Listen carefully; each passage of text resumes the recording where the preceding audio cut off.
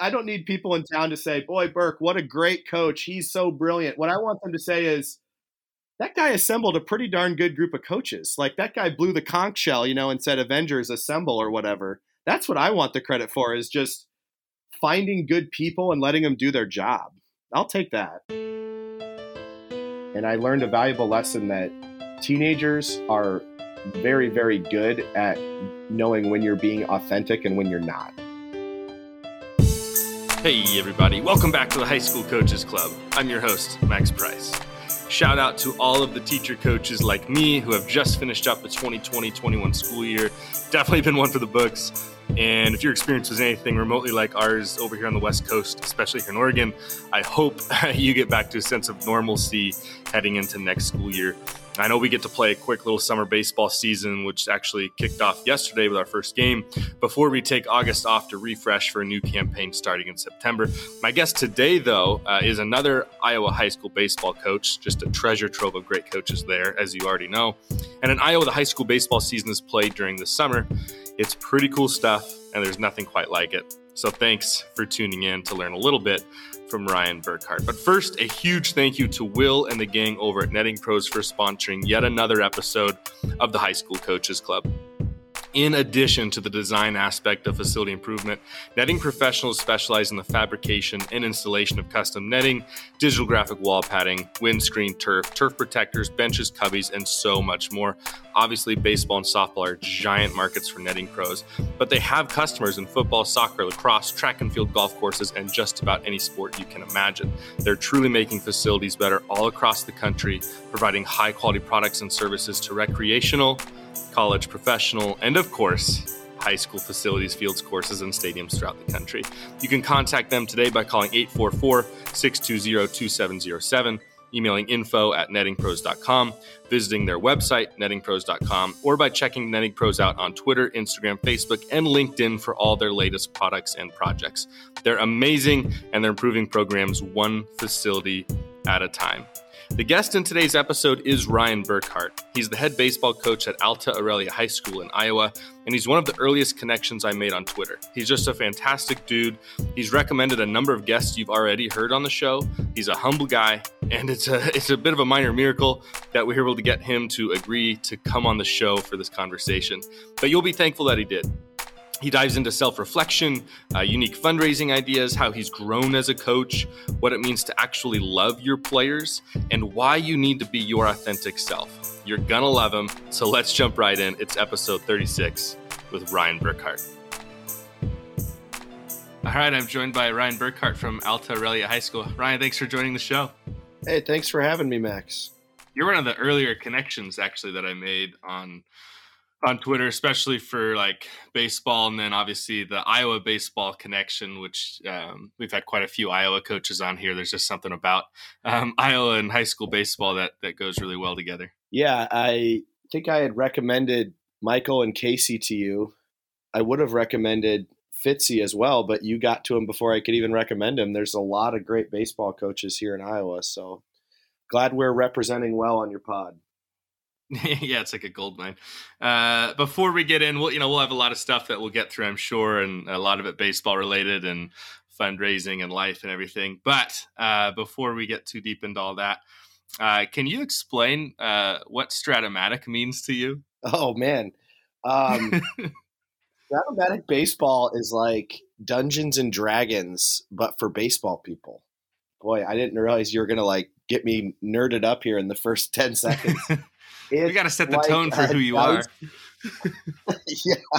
It's a dice and card game that a man named Hal Richmond invented in the 60s that is still going strong. And every year they put out a new set of cards, and the cards are based off of probability and real life performance of players. And you can recreate baseball games on your tabletop. And it's really fun to play with two people. It's really fun to play by yourself. You can play both teams, and I'm actually so into it. I helped our math teacher in his stats and probabilities class develop a Stratomatic lesson, and I like laminated cards for him, and his stats class had to like make decisions on who to bat in these lefty righty matchups, and based off probabilities, what's the better play there. So If you don't know what Stratomatic is, you need to go check it out. They also do football and basketball and hockey, and you should totally check it out. And you made a ridiculously amazing baseball stadium, like a 3D stadium that you can use for it. It's pretty cool stuff. Yeah, I have kind of an obsessive personality, so when I get into something, I get really into something, and that's not just baseball related. I went from never riding a motorcycle in my life to owning like 3 or 4 within 6 months because I got into it. I had to keep buying them, and luckily I have a wife who's just like, just do whatever you want to do as long as you're happy and whatnot. So, and like I can't own just one Stratomatic season. I have like 50 plus. So there'll be something else that will come along that I'll get really into, and I'll go down the rabbit hole with it. But yeah, it's robust. I remember a couple years ago, you sent me like a box to let me kind of borrow some Stratomatic stuff because I never played it before. It is a robust game. It's not just like an easy little board game. Like it's legitimate. It's like the original fantasy baseball almost, like it, or like a Roto League, Sim League sort of a thing. It's huge. It's crazy. yeah, I have some duplicate seasons. That one I sent you, I've actually loaned out to another guy in town here. I feel like sometimes I'm preaching the gospel of Stratomatic. I always have my reserve set and my duplicate rules and charts and stuff. And so if somebody's even remotely interested, I just give it to them and I say, go enjoy it. Let me know what you think. I think deep down, I'm trying to find somebody else that I can play with. I think that's what it is. I'm just trying to convert somebody so I have someone to play with. Yeah, probably. And now with Zoom being so popular, it'd be pretty easy to play virtually with somebody. That's Yeah, cool. I play online with my friend David. We set our computers up and he's a Twins fan. I'm a Braves fan. So we'll pick like the best Braves or Twins teams and play a little 7-game series through FaceTime. And it's good. Yeah, that's awesome. Well, I appreciate you letting me borrow that way back when. It's a crazy cool game, and it reminds me I play out of the park baseball on a computer, so it's kind of similar to that. But anyway, happy to have you on the show. Just thought that would kind of set the tone as people dive in and kind of get to know you a little bit and kind of have that backstory. So why don't we go back to your own high school days? Can you just kind of give us a preview of where you played high school, what sports you played, and what that experience was like for you? Yeah, so I'm glad you asked that question because I think like a lot of us, my experience does still impact me as a coach, and I try to remember what I experienced when I played. So I grew up in central Iowa. In Iowa, it's kind of reversed in some states I found out. 1A is the smallest and 4A is the biggest. And I went to a 1A high school in central Iowa called Woodward Granger, and I played baseball there. I played football for my 9th and 10th grade years. And then other than that, I only played baseball. I went out for golf 1 year, but that was just to get the free golf for the summer. And in Iowa, baseball and golf overlap. And as soon as those practices started overlapping, I just stopped going to golf. I wasn't any good anyway, but I did get free golf that whole year.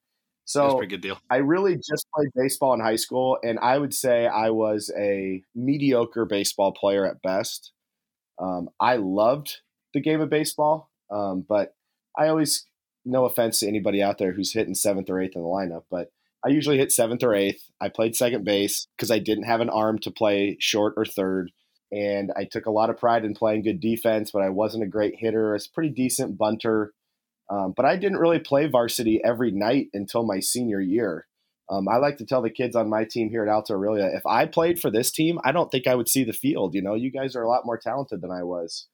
But I always loved baseball, and when I was a kid, played backyard baseball. If I wasn't up to bat, I was over at third giving signs, and my friends were just like, "We don't have signs. What are you doing?"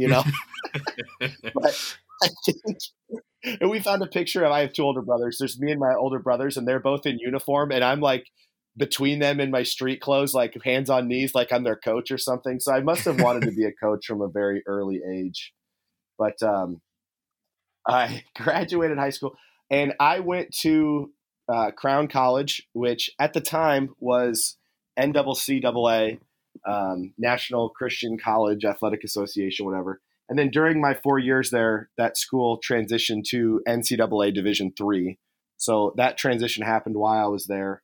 I went out for baseball my freshman year at Crown and then realized I had no money and I wasn't there to play baseball. I was there to get an education. So I told the coach, after fall ball, hey, I got to get a job. I can't play. So I didn't play for the first 2 years of college, and I just felt this overwhelming sense of if I don't play college baseball, I will regret it the rest of my life. Mm. So I went to the coach beginning of my junior year and said, hey, I really want to play. I know I haven't been out. And this is how small Crown is. Like, it was like high school where you just like, hey, I'm going to be on the team. You know what I mean? Like there's no tryouts or anything. And I said, hey, I make no bones about it. I may sit the bench for 2 years, but I got to check this off my bucket list that I played college baseball. So I will help the team in any way I can. I just give me a shot. And he was like, yeah, absolutely. So I ended up being our second baseman for 2 years and a captain my senior year, and was really happy that I went back out for baseball. But during the summers in college, for a couple different summers, I went back and coached at my high school because I was going to school to be a teacher, and I knew that I wanted to be a history teacher and coach high school baseball, and specifically in Iowa, because Iowa has high school baseball in the summer. And I think we might be the only state now that does that. I think so. Yeah. And the reason I really wanted that is because it's really hard to teach all day and then coach a baseball game at night and then teach the next day. How do you do that, Max? I don't know, man. It's crazy. It's insane too, because you like hardly see your family when the season's going on, and with any sport, it's kind of that way. And then just I don't know. There's some days when you're teaching and you're trying to be a good teacher, but all you're thinking about is your lineup and what do I do today? What if this happens? And I don't know. It's hard to be good at both at the same time. That's for sure. And I think we all remember we probably had that one teacher at some point in our life that it was basketball season and you noticed that class got a little easier. I don't know. A few more movies, maybe a few more worksheets. Yeah. And so I knew that, like, for me, my schedule now, it's summertime here in Iowa. I'm so amped up after a game, whether we won or lost. I don't go to bed till 1 or 2 in the morning. I can't come home from a baseball game and just go to sleep. I'm too wired.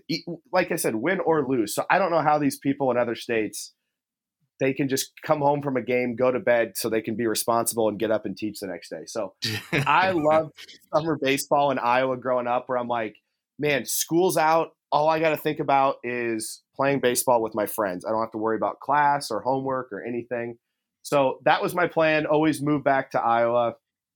And so during the summer, I was coaching back at my old school and getting some experience. And I had the best coach to work under, Scott McKinley. He's fantastic. My favorite coach I've ever played for. And so I learned from him. And one of Scott's, well, it's weird to call him Scott. We call him Mac. One of Mac's rules for coaching was, I don't know how many times I heard him say this when I was working with him, was whatever's best for the boys. That's what we do. And there were times I saw him butt head with the school or administration, and he would always say, it's what's best for the boys, Burke. I got to do it. You know what I mean? Like, we got to do it this way. And so that's something I really learned from him, is like the kids come first and you do what's best for them.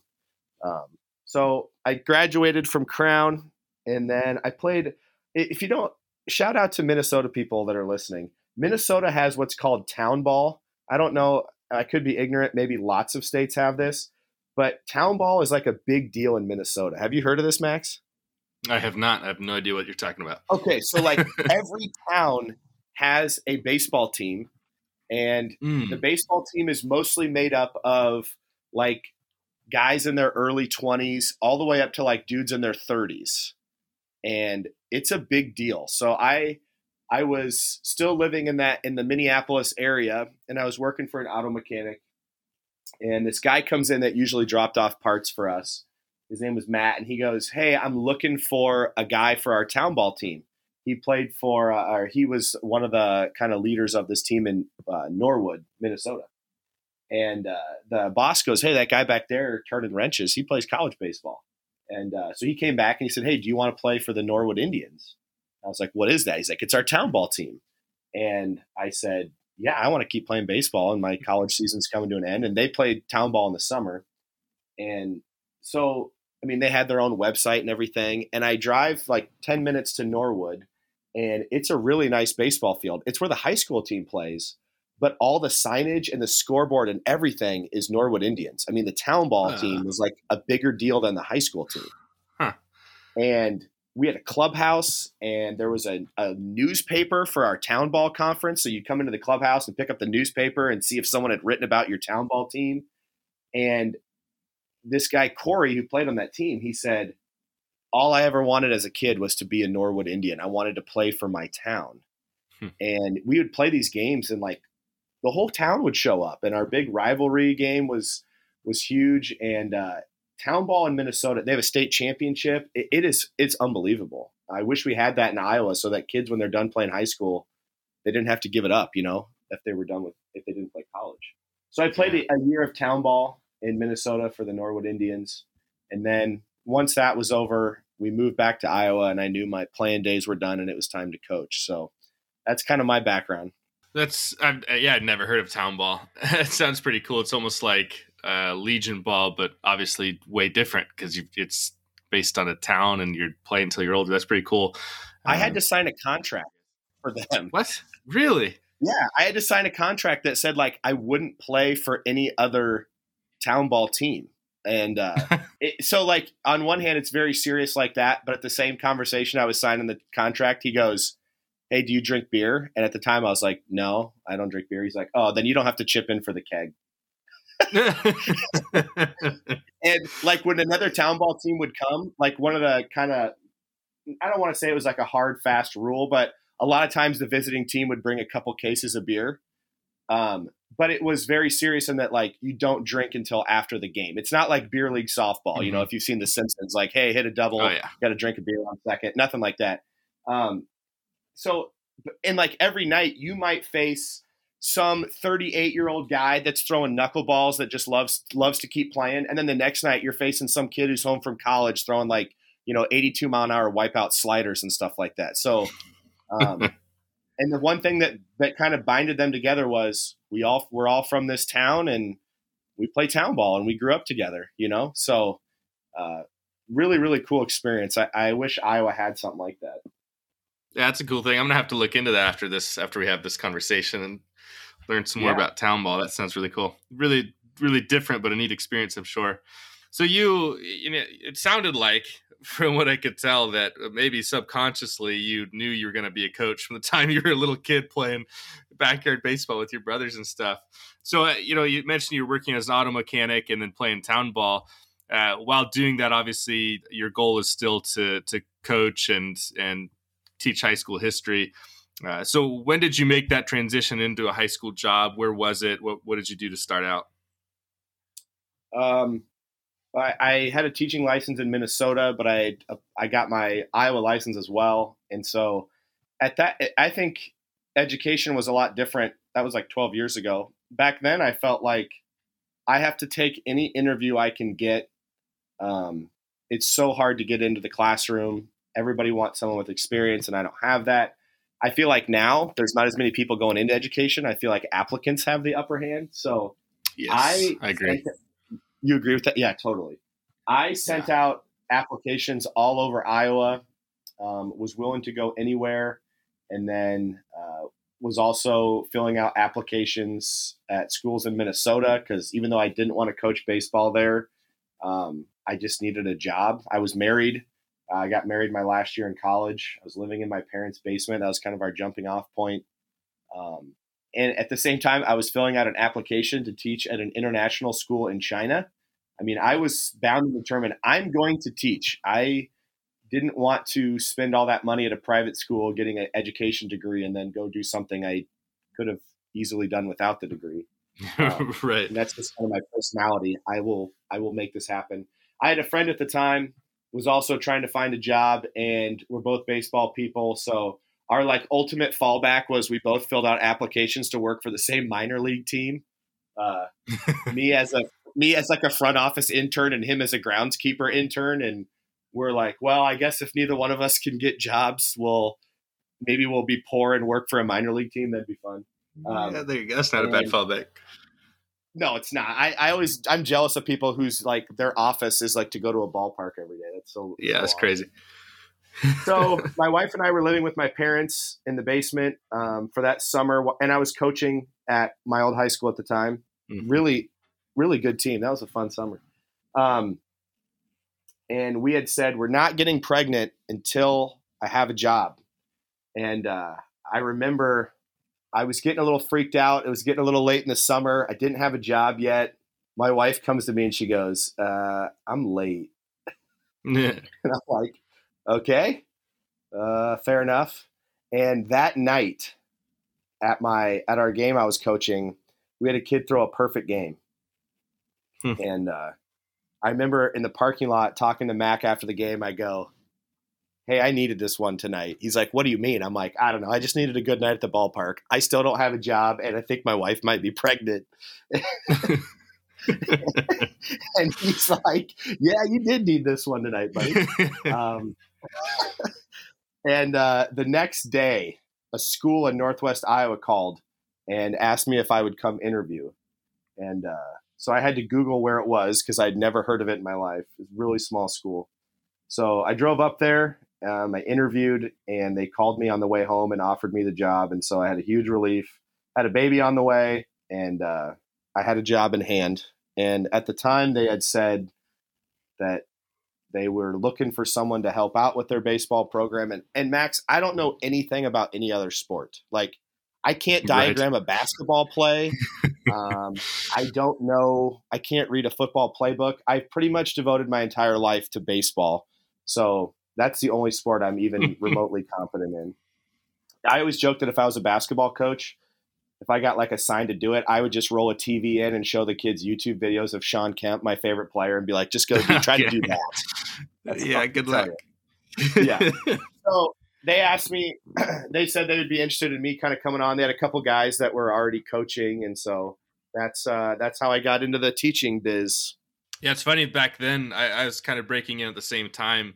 And like you were saying, nowadays, it definitely seems like applicants have the upper hand because there's so many jobs kind of available and so few people that are starting to go into teaching for a lot of reasons. And I remember back then, 2010, 2011, that kind of time frame for me, same thing. Like there's like no jobs. So my first thing that I did after graduating, like you, from a private school with unbelievable amounts of student loans to be a teacher. And I ended up for about 3 months selling furniture at a furniture store. And I was really, really quite bad at it. It was commission based. So I made like no money anyway. And I just remember like just the whole time be like, man, if I can ever get any teaching job, like I'm leaving, like doesn't matter where it is, what it is. So I ended up teaching at like a little private school, taught like pre-K through 8th grade. They had me teaching history at the middle school level, but there's only enough kids to teach like 2 classes. And so to fill the rest of my schedule, I was teaching PE, which I'd never done before. And kind of reminded me of your Sean Kemp thing, like teaching preschool or kindergarten or first grade PE. Like I had no idea what to do when you have a group full of like 20 preschoolers. Like I don't know what I'm supposed to do with you kids. Like you're telling me you didn't write elaborate lesson plans about tag? No, man. We just get out some hula hoops, be like, hey, and eventually I found out there's just this big cart full of like rubber chickens and hula hoops, and if you just wheel the cart out, the kids will do whatever. I mean, they'll stay active for a half hour, and it's like, oh, this is a lot easier.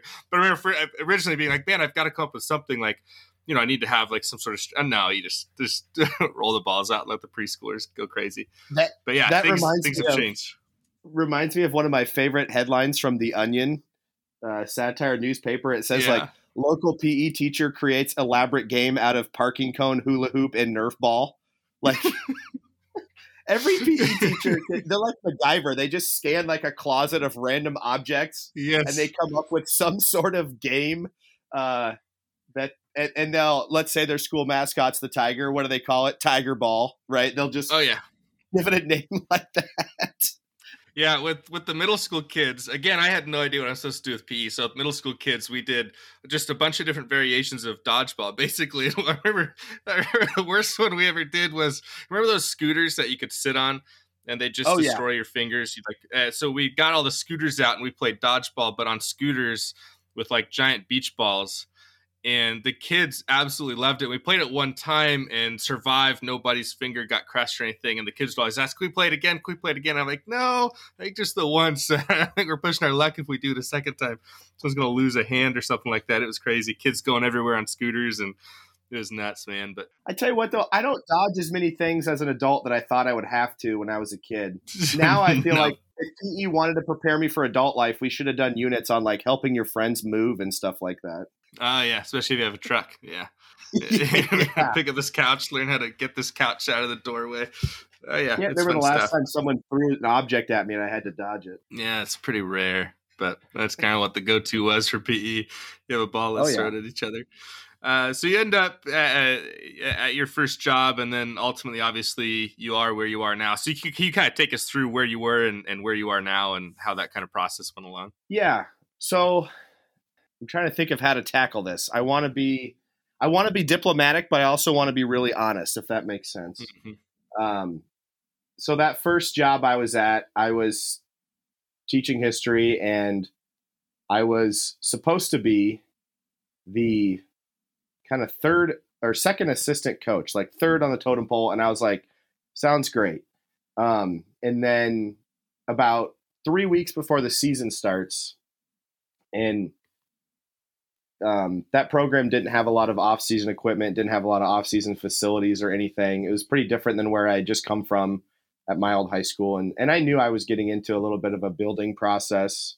Mm-hmm. So about 3 weeks before the season start, the head coach comes to me and he goes, "Hey, I'm not going to coach this year. I got an insurance job." Like, he wasn't a teacher or anything. The other two guys weren't teachers.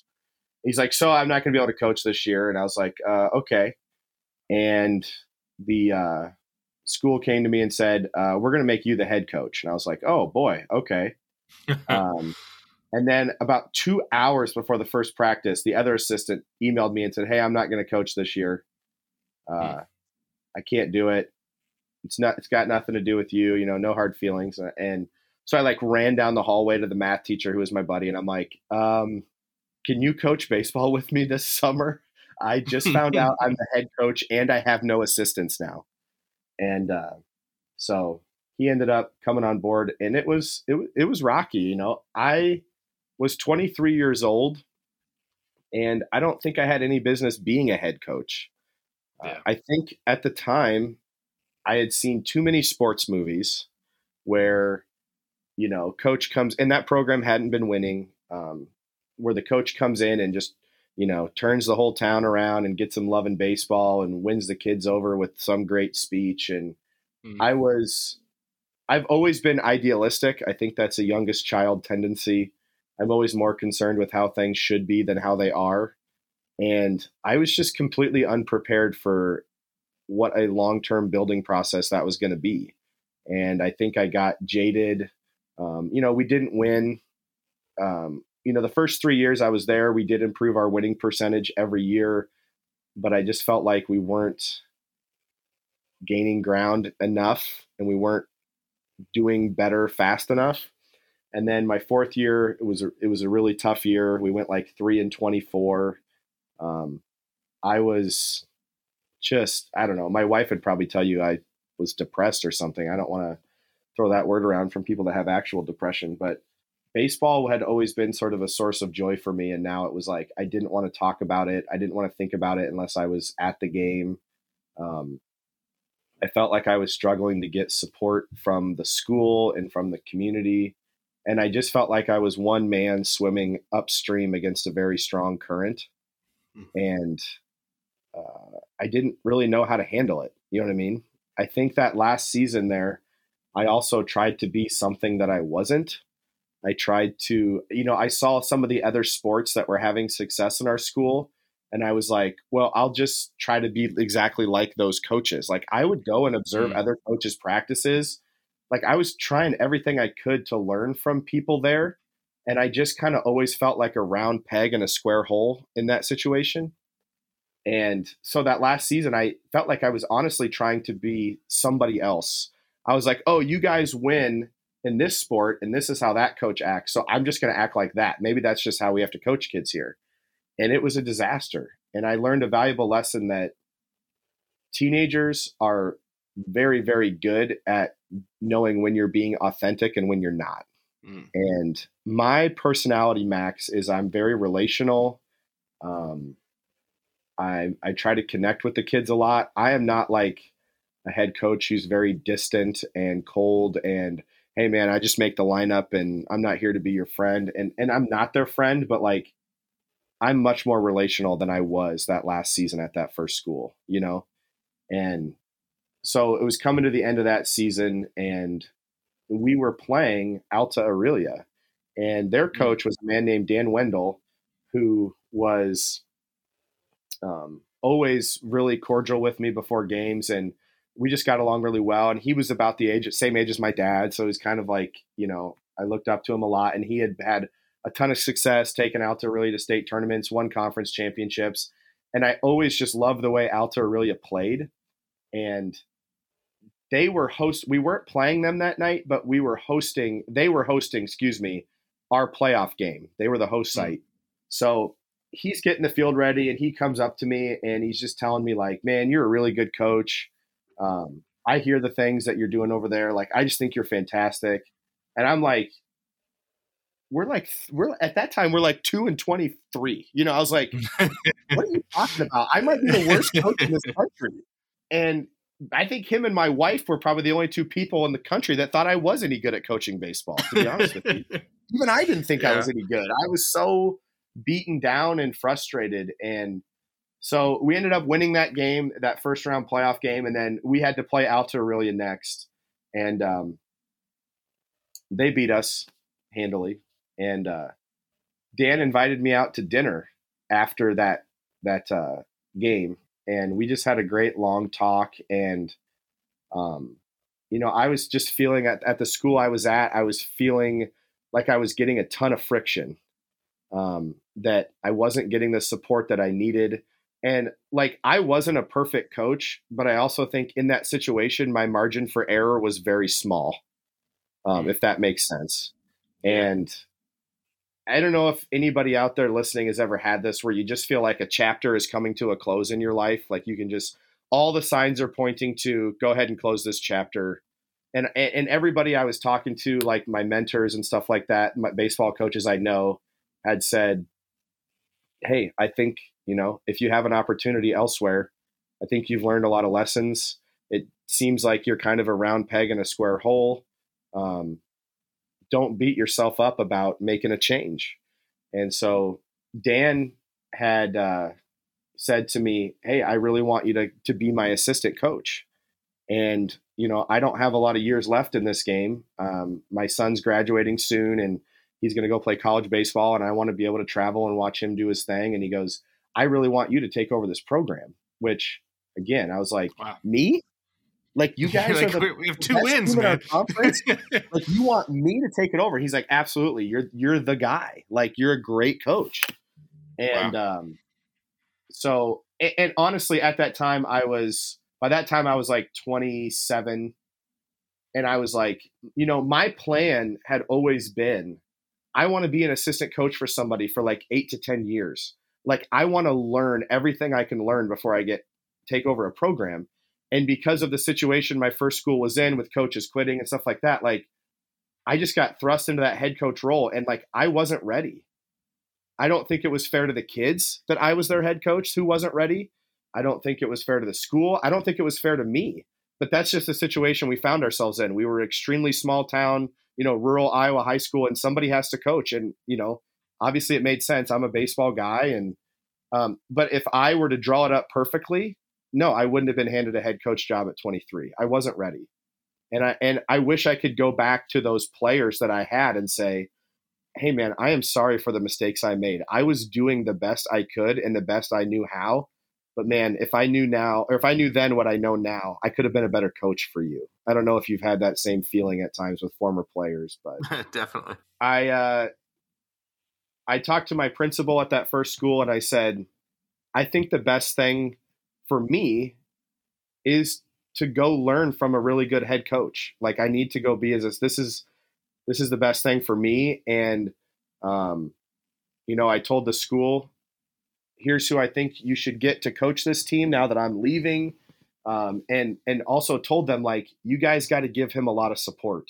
You know, I had a really honest conversation with the administration there about, you know, here's my frustrations I've been dealing with for the last 4 years. Here's what I think you ought to do to help the next coach. I do want this program to succeed. this wasn't my plan. I thought it would be me and I'd be here for 35 years, whatever. But I said, I'm going to make a change. And so I kept teaching there for a few years and was the assistant at Alta Aurelia. And then my family really loved it over here in Alta. And eventually I moved over here to teach. And now I teach here and I coach here. And after about 3 years, Dan Wendell handed me the reins. And if I'm going to tell you something about Dan, like, so smart in how he did this. He went out and he found somebody that he believed in, and then he nurtured me for 3 years. And he said, like, I want to protect you from all the frustrating parts of this job for 3 years. Like, there was a parent issue one time, and a parent came and talked to me as his assistant, and he's like, hey, if that ever happens again, like, don't talk to them. Tell them they need to talk to me. He's like, Burke, I need to kind of nurture you for these 3 years and protect you from all the stressful parts of this job. I want you to fall in love with coaching again. I want you to only do the fun parts. And then when it's time for me to go, then you can take that stuff over. And every conversation we had during those 3 years was about, hey, when you take this program over, and he was sort of behind the scenes handing me responsibility of like off-season planning. And I got to start shaping our hitting philosophy and our hitting drills and writing practice plans. And so when it came time for Dan to be done, it was like the smoothest transition ever. When I sat with the administration in the interview and they said, what's going to be different now that you're head coach instead of Dan? I said, honestly, not much, just whatever differences in Dan and I's personalities there are, because Dan's actually been handing me the reins to a lot of stuff already. And nothing really changed in terms of our drills, our practice plans. It was really just, Dan was a little more uptight about this stuff. Burke's a little more loose about that. Whereas Burke's uptight about that and Dan was a little loose about that. That was really the only transition.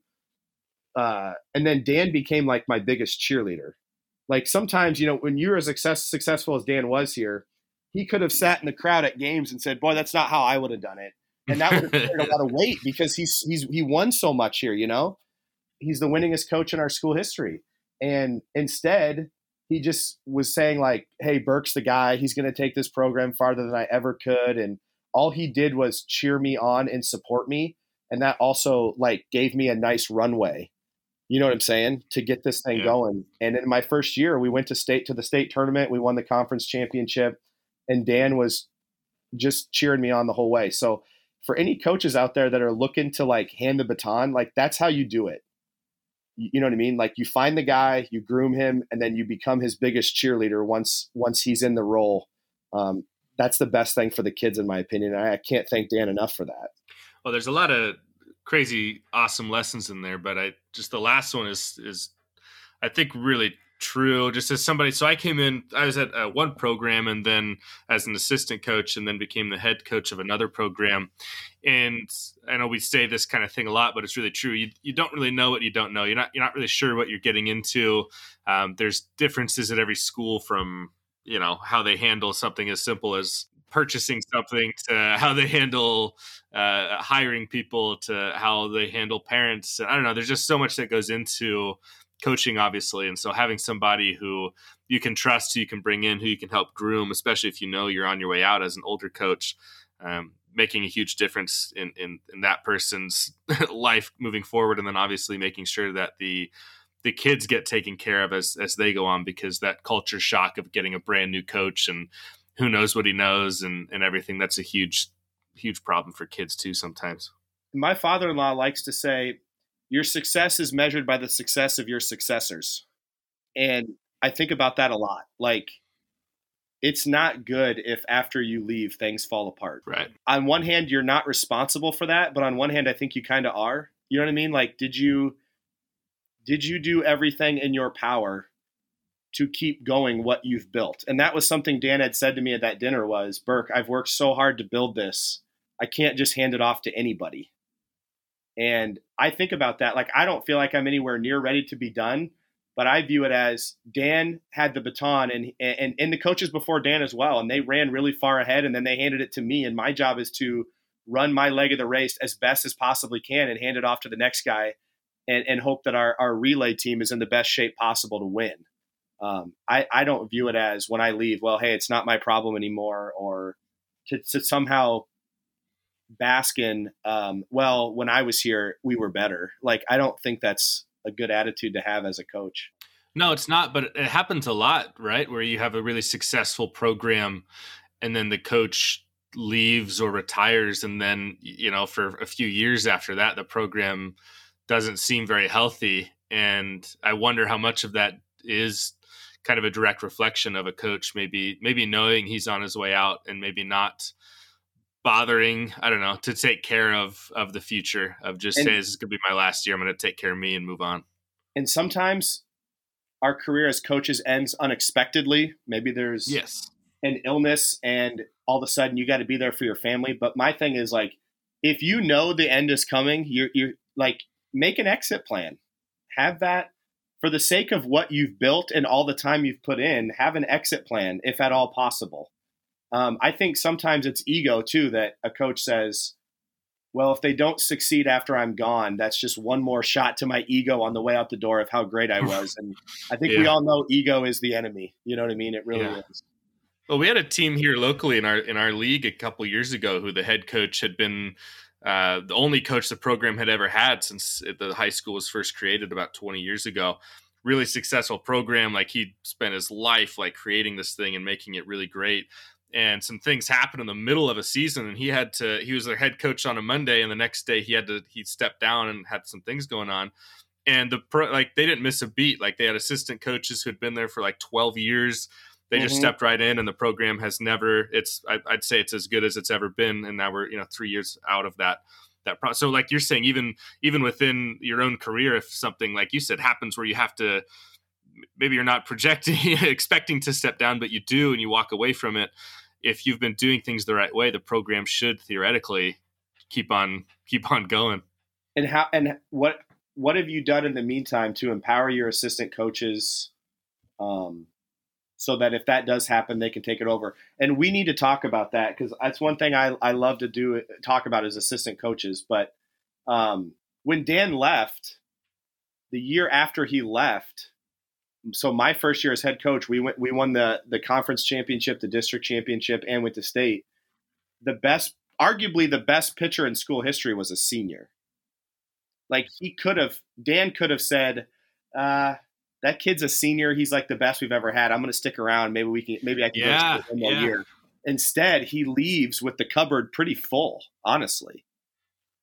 And that's another thing I think about. I sometimes see coaches, they'll have some huge senior class and they'll take off right after that senior class graduates. And it's like, man, what if you'd have left that senior class for the next guy? Yeah.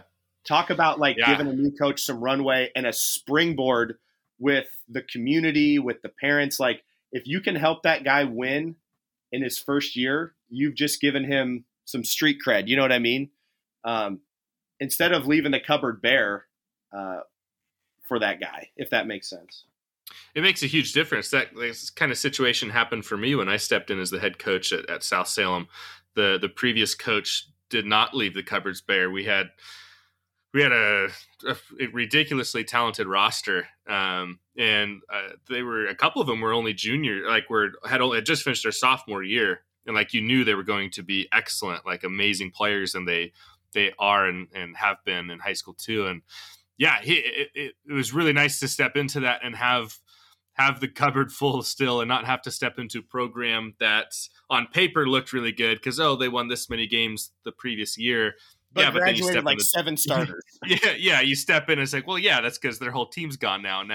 Now we win, 7 games or whatever, 4 games, doesn't matter the next year, and then everyone's like, oh, that coach kind of sucks. And it's like, well, yeah, I don't know. I don't know if that's the full story.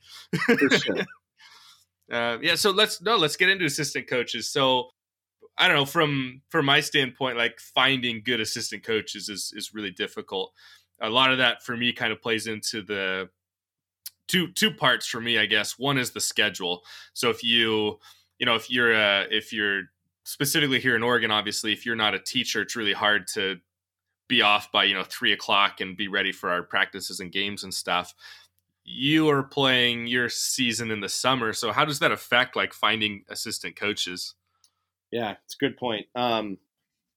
So my top assistant now is a stay-at-home dad. His wife's a doctor. He's a stay-at-home dad, so they hire a babysitter when he has to take off at 2 p.m. for that. Another one of my assistants owns his own landscaping company, so he gets to kind of set his own hours. And then my third assistant is a college kid who's home for the summer, and he does lessons at a local baseball facility and gets to set his own schedule. So got lucky there. A guy that I had with me for a few years was our high school principal, so that was also fortuitous. Mm-hmm. You know I can't stress enough how awesome it is to have an administrator as your assistant coach. It just makes things a lot easier, man. And what's funny is like 9 months of the year, he's my boss. And then for 3 months in the summer, I'm his boss. That's kind of a fun dynamic. So it's a good push-pull too. Yeah. I remember one time he knocked on my classroom door and we had practice that night.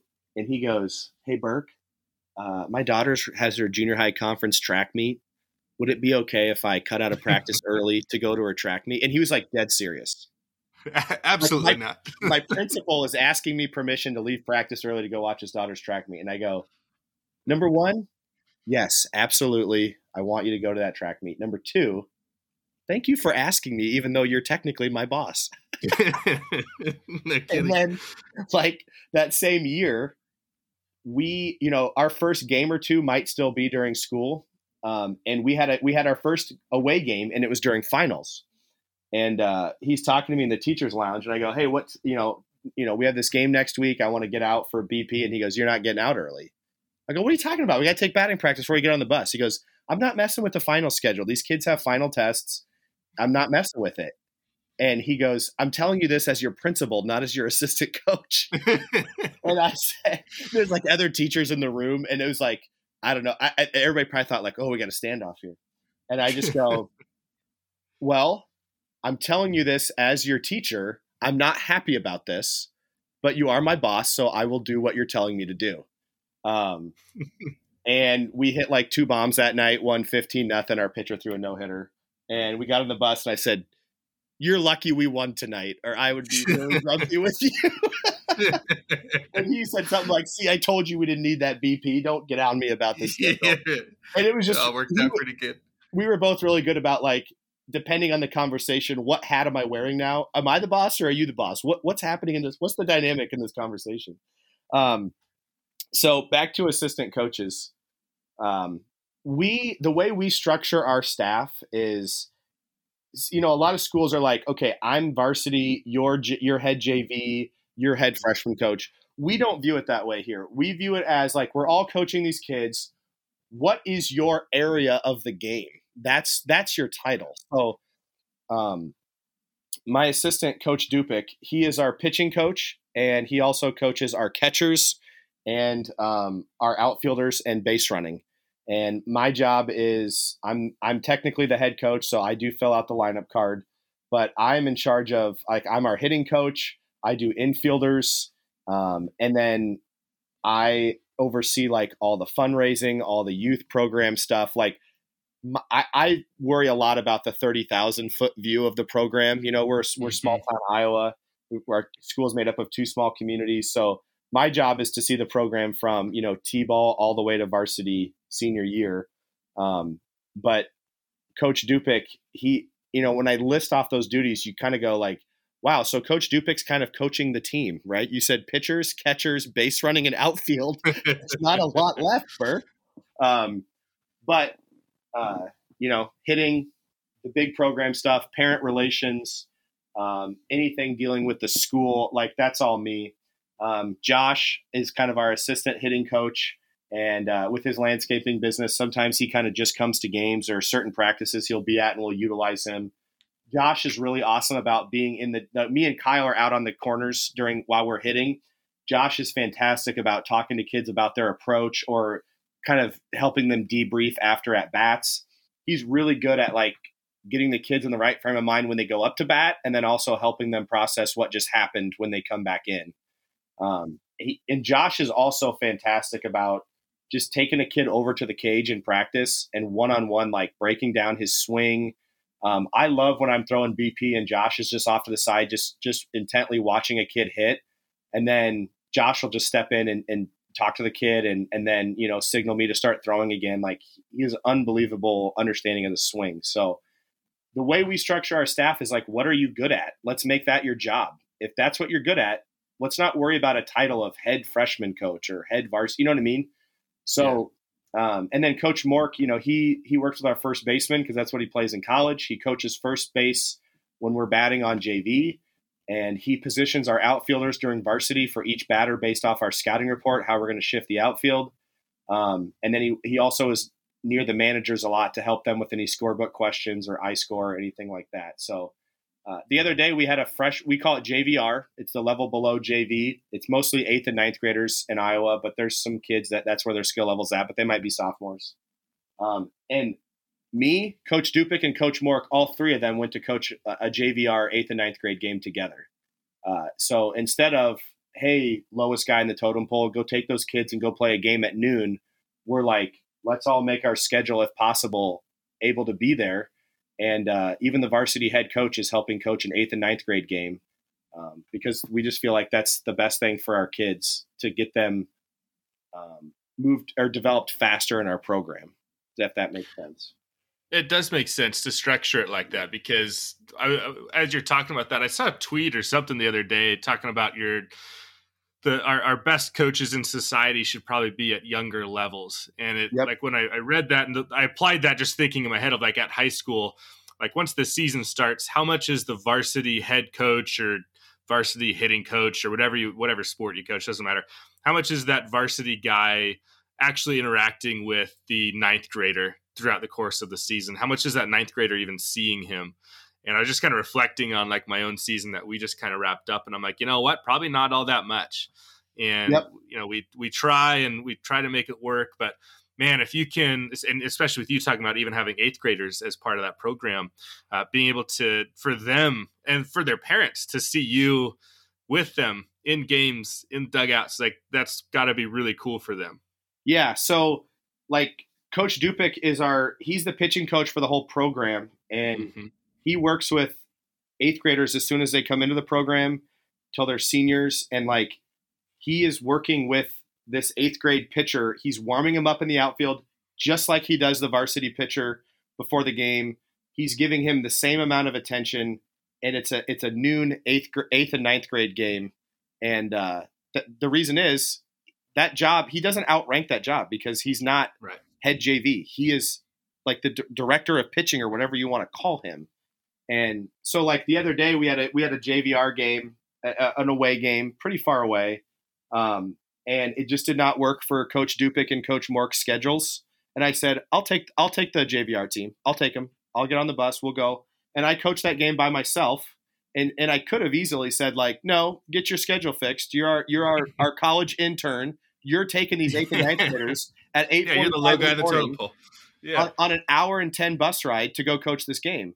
But I feel like as the head varsity coach, I need to give my assistants some time off when they need it, when their schedule is really brutal.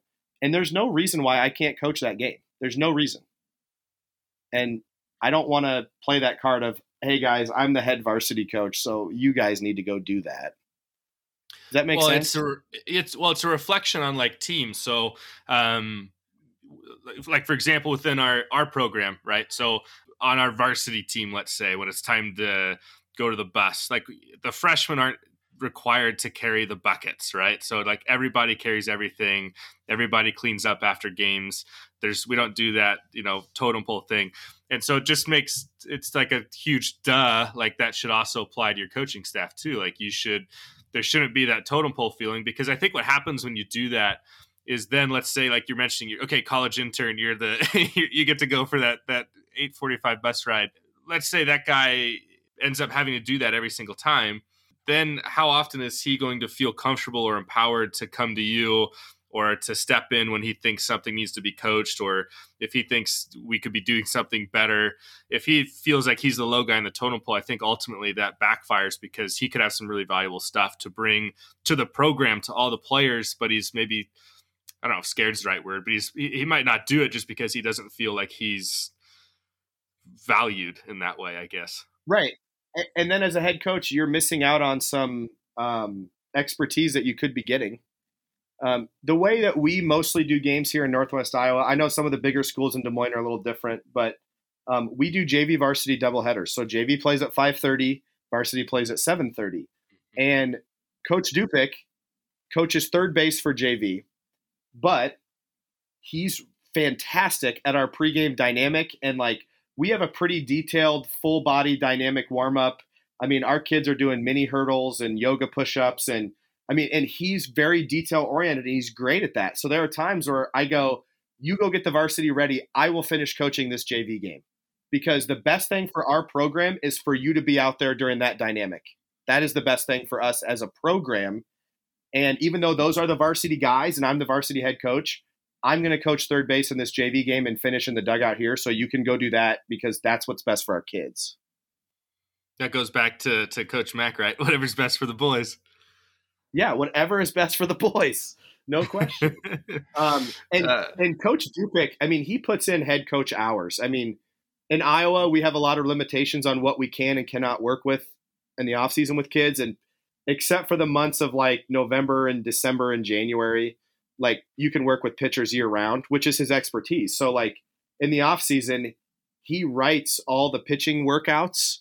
And then I show up and execute his plan. And if you were to walk into the gym in the offseason, you might see Coach Dupick and go, that guy must be the head coach. But it's me, and I always tell Dupe, this is like a 51-49% partnership. And I'm the 51. Because when the rubber meets the road, if we ever disagree on something, it's going to be my call, because I'm also the one that bears responsibility. But I trust you as my partner completely. And what you have to say carries a ton of weight with me. And I try to just not have an ego. I don't care if Coach Dupick gets the credit for how good we played this year. I'll take the credit for hiring Coach Dupick. How does that sound? That sounds pretty good, right? Yeah, I don't need people in town to say, boy, Burke, what a great coach. He's so brilliant. What I want them to say is, that guy assembled a pretty darn good group of coaches. Like, that guy blew the conch shell, and said Avengers assemble or whatever. That's what I want the credit for, is just finding good people and letting them do their job. I'll take that. Well, and he may eventually, I don't know him at all, obviously, but, for any of your assistant coaches, they may move on one day and go become a head coach at another program. And my hope is always when coaches leave our program, I want it to be like a huge gap that I need to then fill. Like, it should be a big loss. I don't want to have like my assistant coach leave and have it be like, I can just hire anybody, right? Because I run everything. And so just empowering assistant coaches is so incredibly important. And like what you're saying, it almost sounds like a football program, the way you're talking about it, just in the sense of like each guy has their role, yeah, and this is what you do. And I think a lot of times for baseball, we get a little bit too caught up in like we were talking about earlier, the difference between a varsity coach and a JV coach and a freshman coach. Whereas like my freshman head coach might have some really amazing stuff that my varsity infielders would get, and they're not getting it because we never are together, right? Yeah. So I want to tell you a couple stories real quick. We were the first sport, I think, high school sport in the country to come back after COVID last year. Mm-hmm. That's right. And we had to do COVID testing, and there was a lot of like, what are we going to do if a coach tests positive and this and that? And a school board member came to practice. I think he was just he has his kid on the team, but I think he was kind of watching just, hey, how are we carrying out these protocols? What does this even look like? This is all brand new territory for all of us. And I'm talking to him over by the fence, and he goes, what are we going to do if you test positive, Burke? We're going to have to cancel games. And I said, no, we won't. And I go, if Coach Dupick tests positive, we might have to. And I kind of started laughing. He goes, are you serious? I go, Dupe's a lot more important to the day-to-day operation of this team than I am. And he goes, really? And I go, yeah, he calls all the pitches. I don't know the pitch calls. Dupe's got a crazy elaborate. See, you don't know Dupe. He's the most like detail-oriented, detail-focused, intense guy. Like, he's got all these elaborate pitch calls. Like, I would have to come up with a system on the fly for our catchers, because I don't know Dupe's pitch calls, because I don't worry about that during a game. I'm worrying about other things. I don't need to do his job for him. I don't have all his hand signals memorized and all that. And I think for that school board member, it was surprising to hear a head coach say, if the head coach gets sick, we'll be fine. If the assistants that he's empowered get sick, that's where we're going to be in trouble. Yeah, no kidding. Well, I came in here, I was really lucky when I came in this program because there's a guy named Brett Timmerman who'd been coaching here for like a decade. He was I guess on paper, he's the varsity pitching coach, but he basically ran all the off-season throwing workouts for the whole program. And then anyway, really similar like you, if there's ever a day where he couldn't be there and someone else had to call pitches or something like that, there'd be no way because like you said, when you trust a guy so much to do his job and you empower an assistant coach so much, like he's gone. I have no idea how to do what he does. I don't even know. Like I remember that year, the last year he was with us before he stepped down to be with his family more. Like I don't even know what the warm up was that he would do. Like you were talking about with Dupe, like it's really similar with us. It was like I have no idea what he does.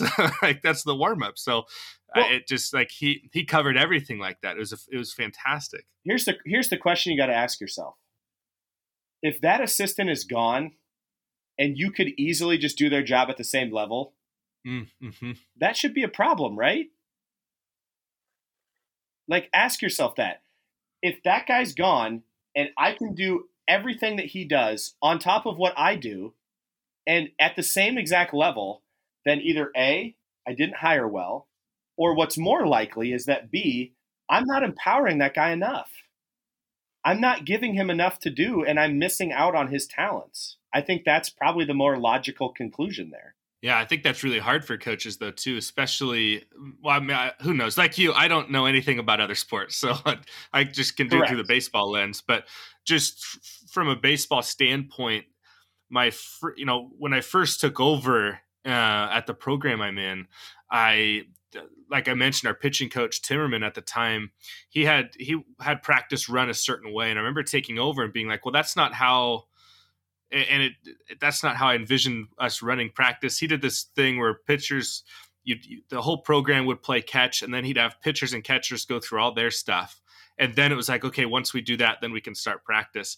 And it took me a while to wrap my mind around it. And eventually I'm just like, yeah, you know what? Let's just do it the way you've done it because it sounds all right. Turned out to be the most amazing thing ever. But same thing, if I hadn't, and not that I was a good coach, I'm still not, but if I had a little bit bigger of an ego, I would have just been like, no, that's not how we're going to run practice. We're going to do it my way. And then by doing that, maybe I hurt this relationship. Maybe this guy ends up not being as all in as he was before. And maybe we're hurting our kids. We're not doing what's best for the boys, that sort of a thing. And so I think in baseball, it can be really hard to let that ego go because in baseball, there's all these philosophies of exactly how I want hitting to be and how I envision our pitching and how I want our base running to go. And I've kind of learned you can have those overall philosophies in your program, but you can let someone else take control of it and take charge of it and carry it out. And you can have conversations with them. Yeah, and it'll all be fine. But if you don't give them that power or empower them to do that, like think of it for them, that job's going to suck for you showing up every day and just feeling like you have no say in things. Right. And so, I mean, and my ego is, I battle it like everybody else. So towards the end of last season, Dupe and I are sitting on his front porch staring out at the lake here, and he says, I think you need to let Josh take over more of the hitting. And I said, what are you talking about? And he goes, I think Josh is really good, and I don't think you're giving him enough responsibility. I think you need to tap into it more. And my ego kind of flared up, and I said, Dupik, I've already handed you so much responsibility. I said, I work with infielders and hitting. I go, if I give Josh hitting, what do I do in this program? But like, I wasn't joking. I was like frustrated. Yeah, right. And Dupe just goes, don't you get it? You're the one that brought us all together. Nobody else could have done that, Burke. He's like, nobody else can run this team and like see it from 30,000 feet and like empower people like you. That's what you do. So he's like, don't worry about that. And it was like my ego flaring up of like, and honestly, we've been setting records in hitting the last couple seasons, you know? People will go on stats right now and check me out this year. Yeah, we're not hitting the ball like we have, but the last couple of years we've set school records. And so my ego was like, hey, I'm a pretty good hitting coach. Why do I need to give up that? And he was like, basically like, because Josh is great and we got to empower Josh. And he was right. Like Josh is fantastic. And So we started looping Josh in more on like, Josh, what drills do you want to do at practice tomorrow? Josh, what are you seeing from our hitters that's not good? And what drills do you think would fix that? And let's put it in the – and then also like there were times I let Josh just take varsity and hit with them, and I was overthrowing BP to 8th and 9th graders in the cage as the head varsity coach because, you know, I had to check my ego and listen to what Dupe was really telling me. And I had a professor in college that said, you know, when you get criticism, it's like buying a pair of shoes. Put them on, walk up and down the aisle. If they fit, take them home. The criticism is right. If they don't fit, put it back on the shelf and don't forget it and don't worry about it. And, you know, I kind of, when Dupik said that about you need to empower Josh more, give him more responsibility over hitting, I put the shoes on and I walked up and down the aisle and I was like, dang, I think these fit. I need to buy them. You know, so that's what I did. Well, and that by doing that, it then empowers you to take care of all the other things that go into coaching to head coaching that you mentioned earlier, right? So you've got all these other things that you have to worry about that your assistants don't necessarily have to worry about, that it's all on your plate sort of. And before we get you out, one thing I definitely want to hit on, because I think you have a ton of value to offer coaches, is fundraising and how you can come up with unique ways for a program to raise some money. Because I even had a coach a while back email me or DM me on Twitter and ask me about, and I think I gave him your name and just said, go ask Burke, because this is, he's way more creative than I am. We're out here just like doing GoFundMe type stuff. And so I just wanted to give you a chance to like share some of the cool stuff you've done for fundraising, like the game ball thing. That someone could do that in basketball, like it would still work fine in other sports. So just, can you kind of go into some of the unique fundraising things that you guys have done? Yeah, I'm always stealing ideas from people. The game ball thing came from the head coach at Wilton. So during COVID shutdown, Iowa baseball coaches were organizing these virtual like Zoom coaching clinics, and I ended up in a Zoom coaching clinic with like 20 high school baseball coaches in Iowa. And the head coach from Wilton had said, we just have local businesses sponsor our game balls.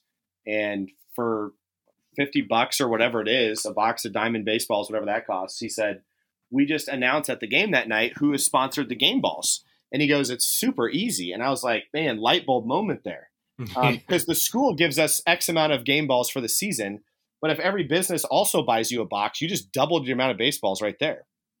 And so I went on our Facebook group, which I think I do a pretty good job with our Facebook group of like keeping people connected and growing that thing. And so I go on our Facebook group and said, this year at Warrior Home Games, we are going to have businesses sponsor the game balls. And for $50, you can sponsor the game balls that night. And it doesn't mean we don't put their logo on the ball or anything. We just announced that tonight's game balls were sponsored by so-and-so and this business and that business.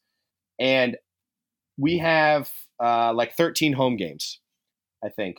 And within like an hour, I sold them all out. I mean, people, my phone was blowing up. Coach, I want to sponsor. Coach, I want to sponsor. And some people were like, you got to charge more than $50. And I was like, yeah, maybe. But I wanted to pick a number that they wouldn't even balk at. Like they wouldn't even think twice. And I sold out of game ball sponsorships. Boom. That's what's, that's roughly $700 right there, right? My math isn't great, but 13 home games. So there you go. Whatever that is. And then, yeah, whatever that is. Math teachers out there are cringing. And then I had businesses going, hey, I want to sponsor game balls. And I'm like, hey, sorry, I'm out of home games. And they said, find something else for me to sponsor. And what a good question. Yeah. All right, sure. No, okay. I go, give me 24 hours. Let me think, So I'm thinking, and then I go, I got it. So I go on Amazon, and for $100, my wife and I, this was our little donation to the program. We bought an outdoor like love seat and coffee table. And we put that every home game right outside the fence, just by our dugout, like by the backstop, where a lot of the high school kids sit, and we call it the Warrior Fan Zone. And for $50, your business can sponsor the Warrior Fan Zone each night. And I bought a whiteboard, and there's a whiteboard that goes up next to it that says which business is sponsoring it. And then our PA guy 3 or 4 times during the night mentions who sponsored the game balls, who sponsored the fan zone. I put it on our Facebook page so they get some online publicity. And again, I sold out of that within an hour or two. And so that was probably the easiest $1,300 or $1,400 I've ever fundraised. They came to me, and part of my game day responsibilities, again, I'm not in school, which is a benefit. I just go up to the field early. I set the couch and the coffee table out. I put the whiteboard up with who's sponsoring. I take my pictures. I put it on Facebook. And then I in the press box, I have a fresh copy every game for the announcer of who's sponsoring what, if that makes sense. And businesses, if they have their own yard signs, they're allowed to put them up around the couch if they want. And people sit there right next to our dugout and cheer on the kids, and they get to sit on a nice couch and watch a baseball game. So that's something we do.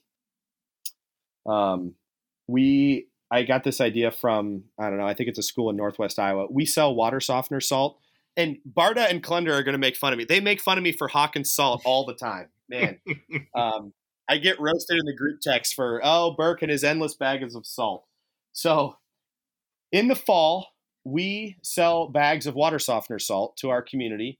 And I called around to all the local businesses that offer water softener salt and said, hey, I'm going to be buying a lot of salt. What's the best price you can give me? I'm going to go with whatever store gives me the lowest. And a farm supply store here locally said, I'll tell you what, I'll give you the bags of salt for whatever the cheapest is we've sold them in the last year. So whatever our biggest sale was. So they came back to me and they said, I'll sell them to you for $4.39 a bag. And this is like a 40-pound bag or something. I said, great, you're the lowest price. I'll do it. And so I sell it to our community at $7.75 a bag.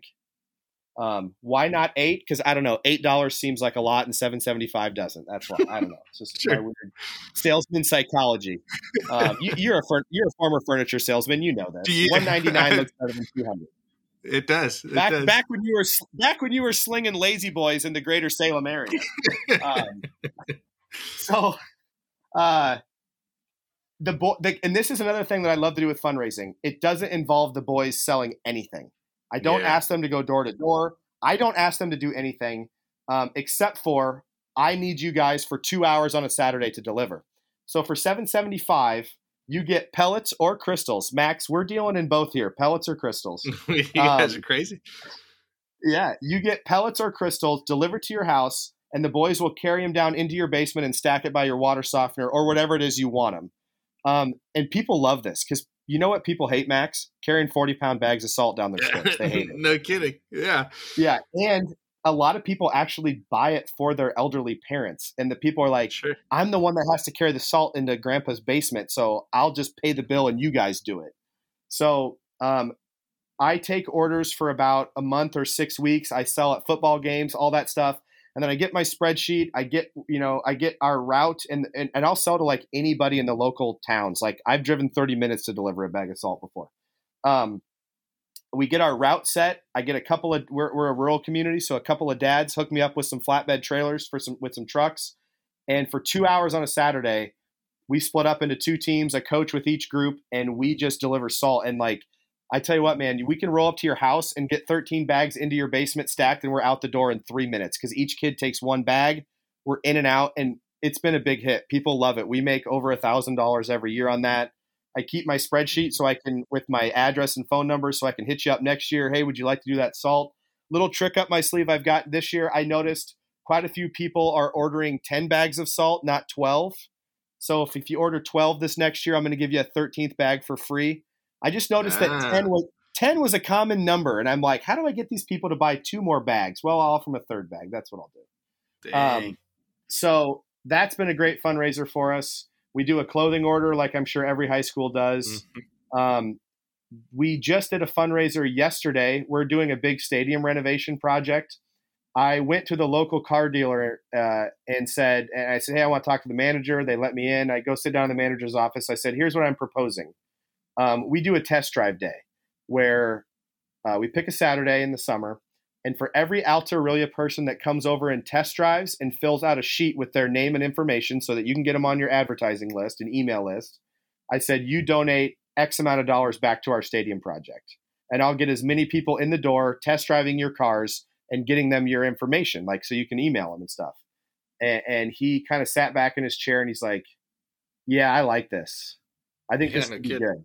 And I said, he goes, I think I want to put a cap on the donation because I don't know how many people you'll get. And I said, that works for me. The numbers are relevant. I'll take whatever donation you're willing to make because it's better than zero, and maybe I can help you sell a few cars. And he goes, yeah, if I sell any cars off it, I'll donate. I'll kick in even more. And then he kind of took it and ran with it. And he called me a week later and he said, I got the Iowa pork producers coming. They're going to serve free lunch that day. So yesterday, and for the last couple of weeks, I've been advertising to our community, go get a free lunch, test drive a car, and help us get a donation. And so I went over there yesterday and had my pork burger and test drove a brand new truck. And we'll get together this week and see what we actually were able to generate. But that's a way that a local business says, hey, this is good for me and it's good for this baseball program, So that's one thing that goes through my mind as well is how do I help someone donate? And also it helps them in the same token. You know what I mean?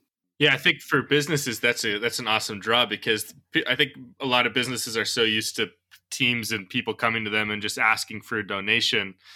And if you can add anything to it, like even something as simple, like you mentioned, as game balls, like awesome. Like it adds a little bit more professionalism to the deal and makes them more likely to do something with it. So, and then, obviously test driving or something like that's going to create business for the guy too. And I think people underestimate how much local businesses do want to support kids. Mm-hmm. And so when you can help them see how what they're doing helps the kids, and you're not just, I don't know, a coach walking into their business saying, give me money. I mean, yeah, I wouldn't want to give to that either. I'm in the middle of this big fundraising project for the stadium thing. And I had somebody who's done some fundraising. They gave me some advice. They said, people don't really care how bad you need it. They still won't give, even if you need it desperately. They donate because of a vision. Like help them see the vision of what it is you're doing. And then they'll donate. He's like, you could desperately need bats or you can't play a game and people still won't donate. But if you can help them see how having these bats will really help these kids have a great summer, that's when they donate. And so for anybody out there fundraising, like you got to sell the vision. Help them connect their actions to improving these kids' lives because people want to help their local kids. They just do. I think we're all wired that way. Yeah, I think it bleeds really well into a question I've asked some people before. I think I asked Casey this too, and he gave a pretty good answer. But I'll throw it your way too. With local businesses and families and community members, why should they care about high school sports? Like, why do high school sports matter? So, we're a small community, and everybody, I feel like in our community associates like being from here with being a warrior, and businesses want to be seen as supporting being a warrior. If you're in a huge city that's got all these different high schools, that might be a little bit harder of a sell. But here it's like, we're warriors. If you live in Alta and Aurelia, that's what you are.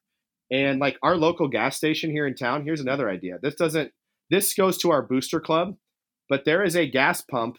We have 2 gas stations in town, and one of the pumps at one of the stations is called the Warrior Pride Pump. And for every gallon of gas that's pumped on that pump, they give 2 cents of each gallon to our booster club.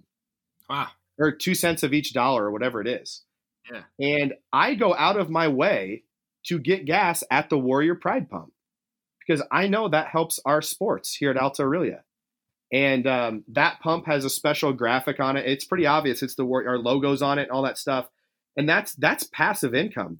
You don't have to do anything. They just write us a check, I think, every fiscal quarter for whatever that pump generated for the booster club. And like, if you're a coach out there, like go to your local gas station and see if you can get a pump as the Salem, Saxon baseball pump. You know what I mean? And then that's good. That gas station gets more cars than they did before because a lot of us purposely go there to get that gas. And then what do? You go inside, You buy a soda, you buy a whatever.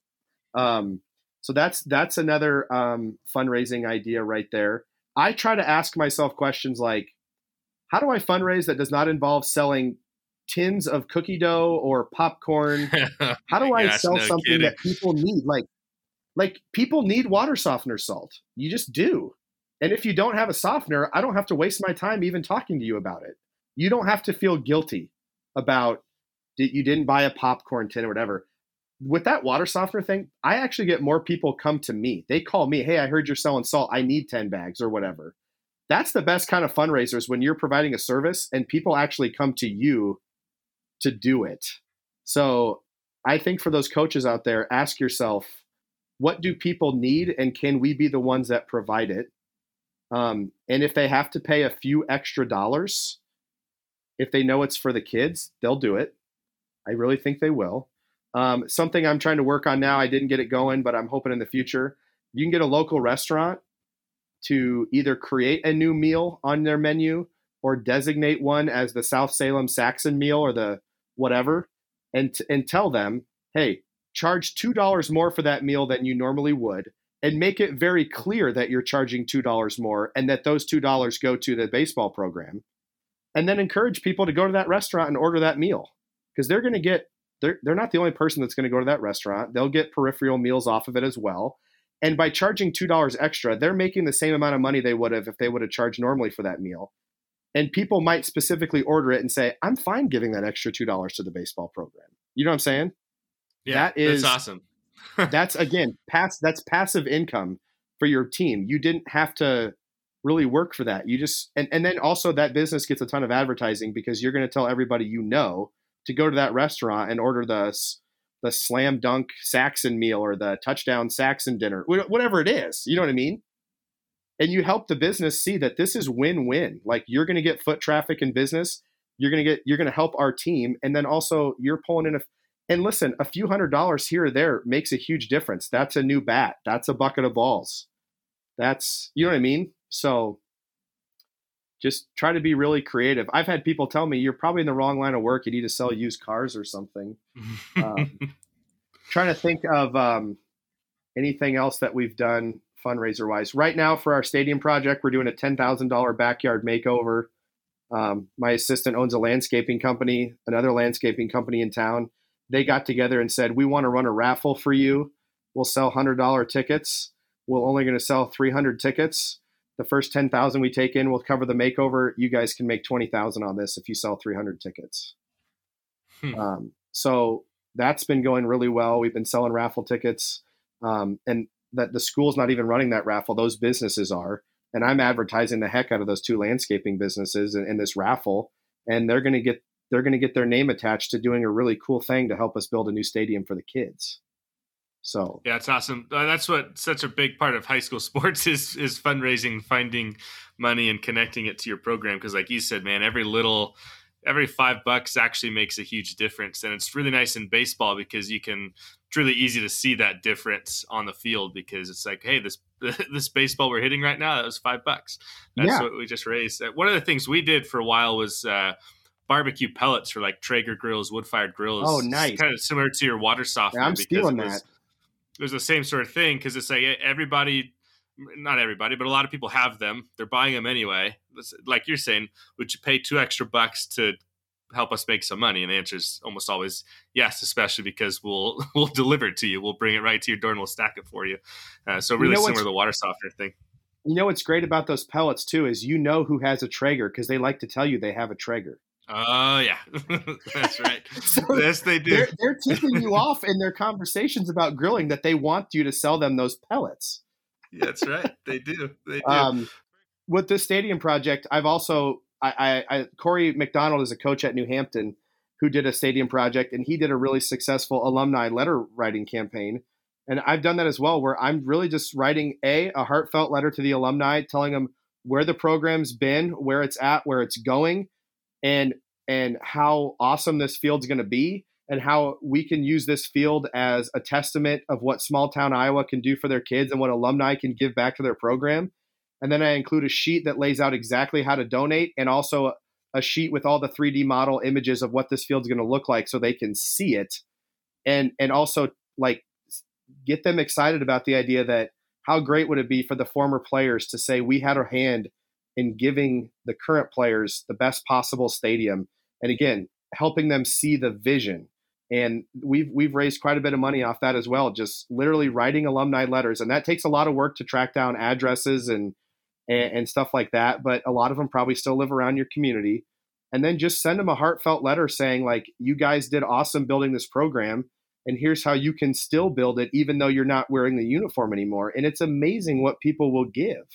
Yeah, it's really cool. The test drive idea came from Michael Barta at Johnston. I got to give him credit. I've tried to give everybody credit where I took these ideas from. So Barta was the one that did the test drive. I took that. So. He can have the one slice. Yeah. One slice of credit. Well, I loved having you on, Burke. I think we could keep talking for a long time, and I should probably bring you on again because there's a lot of stuff I still would probably want to get into with you that I know you have to offer people. But we'll kind of close up shop here in a second. But before we do it, I don't know if there's one thing in particular that we missed or one piece of advice you'd want to just dole out or anything like that before we close up shop. But I'll just kind of hand the mic over to you one more time. Yeah, I would like to leave coaches out there with this. Like, learn from my mistake early on of trying to be a coach that I wasn't. You got to be yourself. And when I came to Alta Aurelia, I said, I hadn't had a ton of success at the other school. We had a little bit, but it wasn't what I thought, and it should have been. And I told my wife, I said, this is the last stop for me. If I can't succeed here, then I just have to swallow the bitter pill that maybe I'm not a good baseball coach. And if that's the way it's going to go, I have to go down knowing I was 100% myself this time and wasn't what I thought a coach should be or whatever. So I feel like I've really been myself. Like, my natural bent, Max, is to tell a player, hey man, I love you and I'm proud of you. Whereas before I was like, you just got to be more of a drill sergeant and you got to be distant. And I make a lot of connections with parents. I stand up there at parent meetings and tell them, I can't do this without you, and you can't do this without me, because I can't get your kids to care about things like you can, and you can't teach them baseball because you don't have the time. And I tell them, we are going to get these kids there together. And I've had parents text me and they're frustrated about something and it's kind of passive aggressive. And the old me would have said, just tell them to hit the road, or give some like, well, I'm the head coach, deal with it response. But instead now I'll text them and say, you seem upset about this. And I feel like we have a pretty good relationship. Why don't you tell me what it is you're upset about? Let's just deal with this out in the open. And that's more my personality, where instead of keeping parents always at an arm's length, I try to just welcome them into a conversation, because I don't think in small town Iowa I can succeed by putting up a barrier with parents. Maybe at a really big program where it has more of almost a college feel, you have to operate that way. And I would say then do it. But for me, I go, my personality is relational. I try to tell my players every day, I love you and I'm proud of you. We still have standards, but I'm not a screamer and a yeller. I'm not a drill sergeant. And if I'm gonna fail as a coach, I have to sleep well at night going, well, at least you were yourself. You didn't fail being somebody you weren't, because then you'll have regret the rest of your life of maybe you would have succeeded if you'd have just leaned into your personality instead of away from it. So that's my advice to coaches out there. Be yourself. Kids respond to authenticity. If you're more, emotionless and detached and process, task oriented, that's fine. Kids, Coach Dupik is that way, and the kids absolutely love him. But I'm relational, and if I'm not relational, the kids will smell fakeness, and then I can't connect with them, and then this whole thing's going to unravel. That's really good advice. That's advice I got early on in my career too, is to be yourself. And I think once you start being yourself, because I'm kind of similar in that respect, it seems like just the hugging, I love you kind of guy. And I just find it to be so much more who I am. And I think players, like you mentioned earlier today, like teenagers being really good at telling if you're authentic or not. And I found that to be really true. So and it's really good advice. The times I have to be hard on kids, I still couch it with, hey man, I am telling you the absolute brutal truth right now because I love you and I care about you. Mm-hmm. Like, that doesn't mean that I don't tell you difficult things or hold you to standards or discipline you, but you have to understand I'm the same guy that puts his arm around you and says, how's mom and dad doing? How's the girlfriend? You guys still going? That good? Whatever. I'm the same guy who's sitting there going, you're benched today because of X, Y, and Z. And I'm benching you because I love you and I can't tolerate. It's not good for you to slide and get by with this stuff. I'm the same guy. This is just my care for you is being demonstrated in two different ways. Yesterday, you were upholding standards, so we shot the breeze and talked about life. Today, you're not upholding the standards, and my care for you is you're going to have to suffer the consequences of this so that this doesn't become a behavior, if that makes sense. So don't misunderstand that being the relational guy means you don't hold people accountable or you're not tough on them ever. I'm glad you added that last part. I think that also gets put into it too. That's really good. Gold stuff. Burke, I love talking to you. We talk quite a bit and text quite a bit. I just wish you guys the best of luck as you continue your season this summer. And it's a Sunday today when we're recording this. So if you got any Stratomatic today, I hope it goes well. Thanks, man. Go Saxons, go Warriors. Huge thank you to Ryan for having this conversation. Believe me, he has even more to share with the coaching community. I'm confident that we could have run that thing for 5 hours and you would have run out of space for your notepad. He's that good. But at some point, you got to click the stop button. Thanks again to Netting Pros for being such an amazing sponsor of the club. Love Will and everything the gang over there does. If you're looking for any type of facility improvement, you know who to call. If you could do a few things really quickly for me, I'd appreciate it a ton. First, if you haven't joined the club, go ahead and do that. It takes about 90 seconds to sign up. You'll be part of this club. It's a premier national organization. Trainers, coaches, administrators, all sorts of people sign up.